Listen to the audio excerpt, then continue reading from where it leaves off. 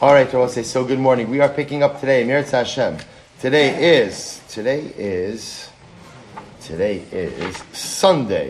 the 17th of Kislev. Baruch Hashem, I will say, 1 week from today, Erev Chanukah. Today, the 17th of Kislev, December 11th. Parak Yud. So I will say, we are continuing today, Meretz Hashem, in the 13th chapter of Pirkei. I'm sorry, I don't know why I keep saying Pirkei Avos. It's interesting. Okay, Mesilas Yesharim. So I will say, here we go. Acha Inyanu. So I'll say, so remember again, we left off on Friday with Ramchal highlighting this idea or the challenge. What's the challenge? The challenge is we seem to have two competing values. On one hand, we have the Torah telling us that Prishos Kedoshim Tiyu is a powerful and important thing. Separating oneself from certain permissible pleasures, from certain permissible things, is an important and powerful tool for self-actualization and development. Yet, we have competing ma'amari Chazal that say abstaining unnecessarily from the world is actually sinful. It's actually sinful. So how do we reconcile the two? Right? How do we reconcile this? So also here we go. So the Ramchal says, you're right. The truth is there are many nuanced distinctions here. There's a certain healthy form of prishos that we've been commanded to observe. The yesh prishos shuz harnu alav levilti kashlabal. And I will say there are other forms of prishos which ultimately are terribly detrimental that we have to try to avoid. V'uma sham shalom melech alav shalom. So Shalom Melech says, what does Shalom Melech say? Al tihi tzadik harbe. Wow, I will say, you never thought you'd hear those words, right? But Shalom Melech says, don't be overly righteous. They both say, the Ramchal is understanding that what does it mean don't be overly righteous? In other words, that there's a concept of prishos, of restricting certain things to myself, even though they're mutter, but not going overboard. Right? That's what it means when it says, Alti Tzadik Harbe. Sometimes Rabbi say, sometimes a person could be trying to be too righteous. And the truth is really what it means. It's not that I mean to be too righteous. It's ultimately, I'm finding righteousness or piety in the wrong ways. That's really what it means, Alti Tzadik Harbe. So look what he writes. So Rabbi says, therefore, the Ramchal is acknowledging this. There's good prishos, and there's bad prishos. So Rabbi say, by the way, he's already outlined this. What are the examples of bad prishos? The example of bad prishos is toveling in the snow, right? Or in the ice, right? Or fasting excessively, right? So we'll say, those are bad forms of prishos. But there's good forms of prishos. So he says, Unavar ata prishos atov. Let's talk about good prishos. V'nomar, kihine achar shezbar lanu hayos kol yonei olam nisyonos adam. So as I remember, we already learned in the first chapter of Mesilas Yesharim that everything in this world is a challenge. Right? Remember the lashon of the Ramchal? This world is one big milchama. It's one big war. It's one big battle. So we'll say the world is a battle. So we'll say, listen to this. Number one, you have to accept the fact life is, by the way, we spoke on this earlier in the Sefer. This is so important. Because often we approach life and we think, no, life is tranquil. That's right. Really, like the default status, the factory settings of life is tranquility. And so that's why when we encounter turbulence, we become so upset and disillusioned. Why are things so difficult? You're wrong. The mindset is wrong. The factory settings of life, Rabbi say, are nechama, challenge. That's the default. Rabbi say that's why, by the way, if you have a moment of tranquility, or like a day of tranquility, hour of tranquility, man, you have to roll it around your palate like a fine wine. Like that is a gift. Wow, like an hour, I will say an hour, where life is as it should be, so to speak. Right? No, everyone's happy. There's no challenge. There's no problem. No one's sick. No one's suffering. If you have an hour like that in your life, I will say, incredible. And you have to relish it. Because life is milchama. Life is Muhammad. So that's fact one. Fact two, says Ramchal, I will say, is we are fickle. In any given moment, I'm about 1.3 seconds away from the commission of a terrible avera. Right? That's where I'm holding it. I will say, by the way, don't look at me like that. Right? We're all like that. We're all thinking about this. So I will say, right? I am literally 1 second away from doing something terrible. I don't mean that I'm ready to do something terrible. I mean that I'm 1 second away from the ability to do something terrible. Right? That I know. That I know. So that's what he says over here. He says, "V'kirvas daito ala kol haros." So I know I'm literally 1 second away from committing an avera. So he says, "Yispar behechrich shekomash yuchal adam limali min yanam ha'ila." Right? She says, "So now when I look at life through that lens, right? Number one, life is a constant milchama. Right? Number two, I'm always in any given moment a second away from committing an avera." So I say, so now this constant struggle.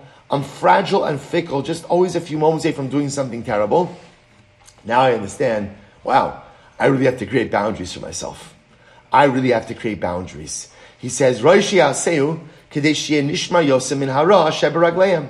So I say, so now I know I need to create boundaries. Why do I need to create boundaries? Because if I don't create boundaries, inevitably, there are always going to be some battles in the war of life that I lose. And I recognize how fickle and fragile I am. I need to get it together to ensure that halacha l'maisa, I don't go ahead and transgress. Ki hine ein lecha tanug olamer shelo yimshach acharav ezechid ba'kevo. Rabbi said, here's the problem, and here's where the Ramchal really drills down to this. You know what the real challenge in life is? The real challenge in life is that any earthly pleasure, permitted pleasure that you engage in could so easily devolve into something prohibited and illicit. So we'll say, here it is. This is, Ramchal is describing, you want to know what is at the core of the challenge of the human condition? Number one, I'm constantly in battle mode. That's number one. Number two, I'm only like a second or two away from committing an avera. Number three is that everything I do in life, even the mutter things, could so easily devolve into sinful behavior. Rabbi says he's going to outline this. This is incredible. He says, for example, derech mashal, hamaychal v'amishta, eating and drinking. Rabbi say anything wrong with eating and drinking? Anything wrong with it? No. Absolute necessity. Rabbi say, by the way, how do you know there's nothing wrong with it? Because Chazal attached brachas to it. Right? You only attach brachas to things that are good. Rabbi say the same way that I make a bracha before I shake my lulav and esrog, I make a bracha before I eat different kinds of brachas. But the idea is that the act of eating itself is something that can be so sacred. I'm fueling my body. Why does a Jew eat? Don't say because there's food on the table, right? Why does a Jew eat? A Jew eats because I'm fueling myself for dynamic life activity. I want to do stuff. I want to accomplish some. Well, again, if you want to accomplish something, there's got to be gas in the tank, right? If I'm running on empty, I can't do anything. I eat because I have things to accomplish in life. That's why Chazal put a bracha before you eat, because it's a sacred act. So look what he writes. So again, as long as I'm eating kosher food, making brachas beforehand, totally mutter, maybe even a mitzvah. Amnam, milia keres, moshech achar of prikas. I will say, what's the problem? I will say, when do people tend to get themselves in the most trouble? When the belly is full. Right? When you feel full and satiated, right? I will say that's often when gaiva kicks in. That's when self-centeredness kicks in. Right? Hungry people are very humble. Satiated people tend to get a little bit carried away with themselves. Umishte yayin. We'll say a person drinks wine. We know again, we'll say, so again, is there anything wrong with drinking wine? Only if it has a screw top, right?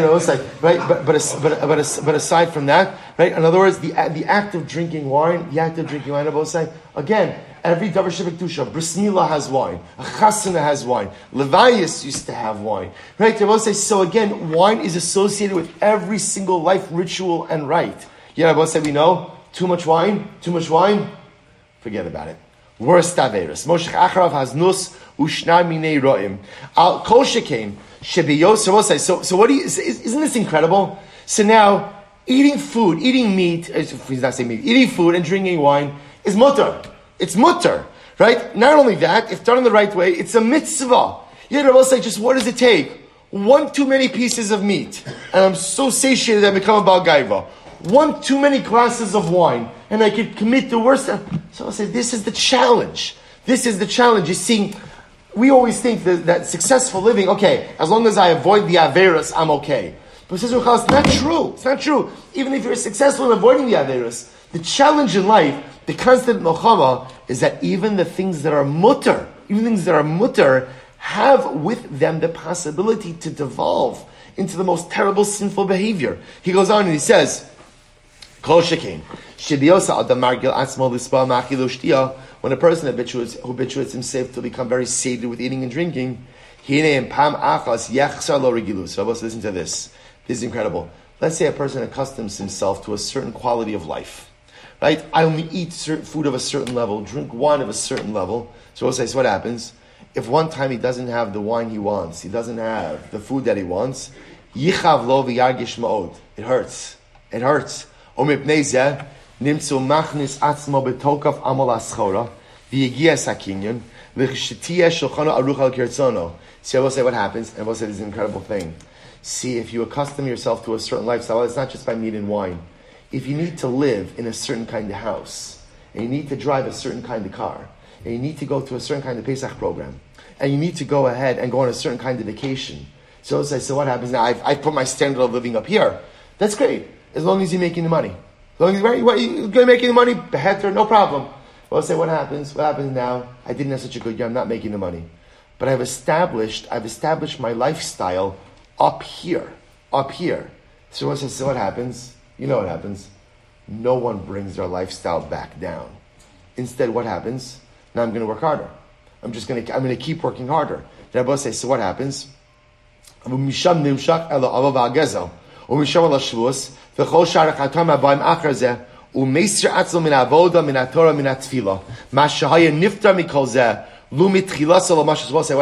What happens now when I start working harder? And I will say, why am I working harder? Why am I working harder? I'm working harder to support a grand lifestyle that's not really all that necessary. But now because that's become my baseline, so I have to support. I will say, what's the difference between luxuries and necessities? The difference is a day. One day is the difference. Meaning, today's luxuries become tomorrow's necessities. That's how life works. So now what happens? When the parnasa was going great, no problem. But now the parnasa is not so great. But now I have to support my lifestyle. So I'll say, so what happens? So Ramchal starts from the extreme. He says, well, now what's going to end up happening is, now, if I have to cheat to get ahead, I'll cheat to get ahead. I have to go ahead and steal, I'll steal. We'll say, it's not even, you don't have to get to that level. What's going to happen? We'll say, a person's going to end up working more and more. And I will say, what does more work come at the expense of? What is coming at the expense of? My ruchnius. So now suddenly what's ended up happening is, because I developed for myself a very grand appetite for the material pleasures of this world, suddenly again I've set my lifestyle at here. So now when my income doesn't match my lifestyle, I have to work harder. Even if I'm going to be honest. I have to work harder, and all of that hard work comes at the expense of my ruchnius. Meanwhile, had I not set my appetites here, had I not set my appetites up here, but I would set my appetites maybe just a little bit more modestly. Again, enjoy the nice things in life, but set the appetite a little bit more modestly. Perhaps then, when my income situation changed, I wouldn't have had to give up all of my ruchnius to support my grand lifestyle. I will say, what a musr. I will say, I wanted to point out to you, this is the great challenge of our dar. Because I will say, there is a sense of unprecedented wealth within Klal Yisrael, and what we do, whether we recognize it or not, is we create a standard of living that is beautiful, that is wonderful. And it's fantastic as long as you can support it. You know when it becomes a problem? When you can't support it. And there's an expectation that you're going to support it. And I will say, the expectations today on a frum family, the expectations are absolutely overwhelming. Right? It used to be that when your children got married, at least maybe you could take a vacation. Right? Now I will say again, when your children get married, it's a whole new expectation of support. Now again, it's beautiful if you could do it. And I will say, but the expectations we've created on all different levels. I made a joke about the Pesach program, and I will say, do you know that you could solve Klal Yisrael's poverty problem if people stop going to Pesach programs for 10 years? I know I put up 5, right? Start with 5 years. 5 years. Take all of that money, create a central tzedakah fund. Whatever you were going to spend on Pesach, just put it in the tzedakah fund. And I'm not saying people should go, but I'm just saying, but the grandness and the pressure, by the way, the pressure that people feel to go away by Pesach. I literally had a conversation with someone who came to me and says, I'm struggling. I said to him, wow, you're struggling. I'm so sorry to hear that. I said, can I ask you, what do you need the money for? Get ready. Orlando. I said, is that someone like Orlando, like Bloom, like the actor? Who's Orlando? Who's Orlando? No, Pesach. He said, you don't understand. If I don't go, like my Shalom Bayis is gone. If I don't go, my kids are like, what? By the way, there is a concept like tzedakah for things like that. But let's say, but just understand that's the challenge we're living with today. That's the challenge we're living with, is we create an expectation for ourselves, the neighbor, and I will say that Ramchal says, wouldn't life be so much better if we just create a lower expectation from the beginning? If the expectation is lower from the beginning, then maybe, again, when times become tough, which inevitably they do, perhaps we don't feel simach. So we have to stop over here. I know we're a little bit behind. Sorry, we'll say, shkoyach. Again, beginning of an incredible week. And we'll pick up with this tomorrow. We'll spend a little bit more time there just in Mesilas Yesharim. Shkoyach.